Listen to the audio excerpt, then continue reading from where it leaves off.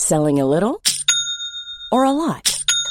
Shopify helps you do your thing however you cha-ching. Shopify is the global commerce platform that helps you sell at every stage of your business. From the launch your online shop stage to the first real-life store stage, all the way to the did we just hit a million orders stage.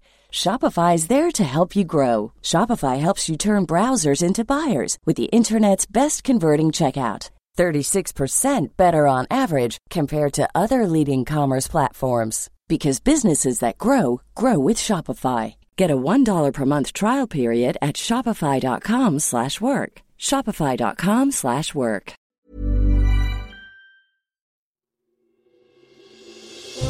Question of the week from the Naked Scientists. Hello and welcome to Question of the Week. I'm Otis Kingsman, and in today's episode, we're looking at this cosmic conundrum from listener David. How are black holes formed, and why are they often at the centre of galaxies?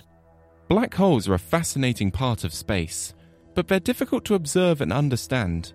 Here with us to answer the question is astrophysicist and author of the new book A Brief History of Black Holes, Dr. Becky Smethurst.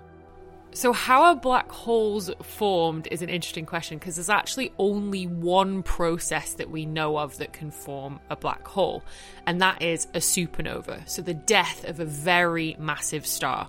The sun, for example, not heavy enough, but something, say, 10 times heavier than the sun. At the end of its life, when it's no longer converting hydrogen into helium and pushing outwards against the force of gravity of all of that matter being there crushing inwards, essentially what will happen is it will collapse down into a black hole under the form of gravity. Seems straightforward. Sagittarius A star is at the centre of our galaxy, the Milky Way, and was formed billions of years ago. But how did it get there? The answer to that is we don't quite know yet. Because what we don't know is whether a black hole will form first and a galaxy of stars around it, or whether a galaxy of stars will form first and then one of those will go supernova and become the black hole in the centre of a galaxy. And I like to say that this is kind of like the astrophysics equivalent of the chicken or the egg.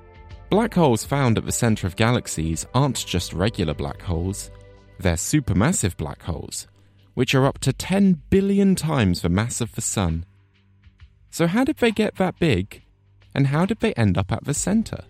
The only way we know of to form a black hole is through a supernova, so that would suggest a galaxy of stars formed first in the early universe.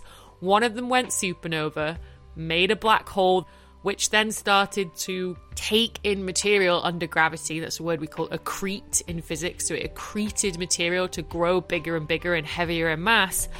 Ended up the heaviest thing in that galaxy, so almost sank to the centre. And the galaxy of stars continued forming around it.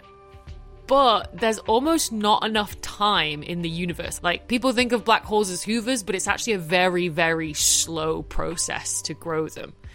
So that kind of raises the conundrum of whether, okay, well, did the black hole come first? And can a black hole form in the early universe from just a gas cloud collapsing down straight away, instead of that gas cloud fragmenting to form 1,000 stars about the same size as the sun? So maybe that happens in the early universe, and then that sort of ends up as this gravitational shepherd that then makes other stars form around it in this big galaxy.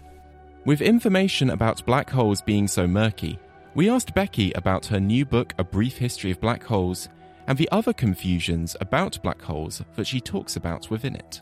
It challenges a lot of misconceptions people have about black holes. So the fact that they're not actually holes in space, but I like to say that they're more like dark stars. You know, they're just prisons for light that trap all this material there. There's nowhere to go through them.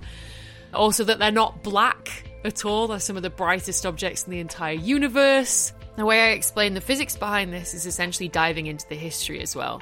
So we're focusing on not just what we know, but how we know it. Like, who figured this thing out about black holes? And what did we actually need to know in order to understand it? In 1969, we put humans on the moon and we didn't know there was a supermassive black hole at the centre of the Milky Way galaxy that we're all orbiting around right now. Just that idea of that timeline of when we actually figured out this stuff, and the fact that the research on black holes is actually a very, very new science, and it's why we don't know a lot of stuff yet. At the moment, we haven't observed the universe for a long enough time to confirm which scenario is the way black holes become the centre of galaxies. But with new advances like the James Webb Telescope being able to observe galaxies from the beginning of the universe, we may be able to witness if supermassive black holes form within these gas clouds, or if they combined other surrounding stars to make it grow. So, David, the answer to your question is the only way we know that black holes are formed is by supernova, but that gives us problems when we try and work out why is there a black hole at the centre of every galaxy. Thank you to Dr. Becky Smethurst for helping us find the answer. Next week, we're rattling this radiation question from listener Julia. Do nuclear bomb tests significantly contribute to global warming?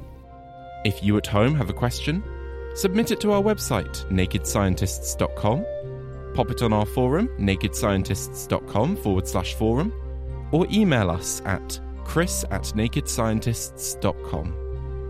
I'm Otis Kingsman. Thank you for listening, and I'll see you next time.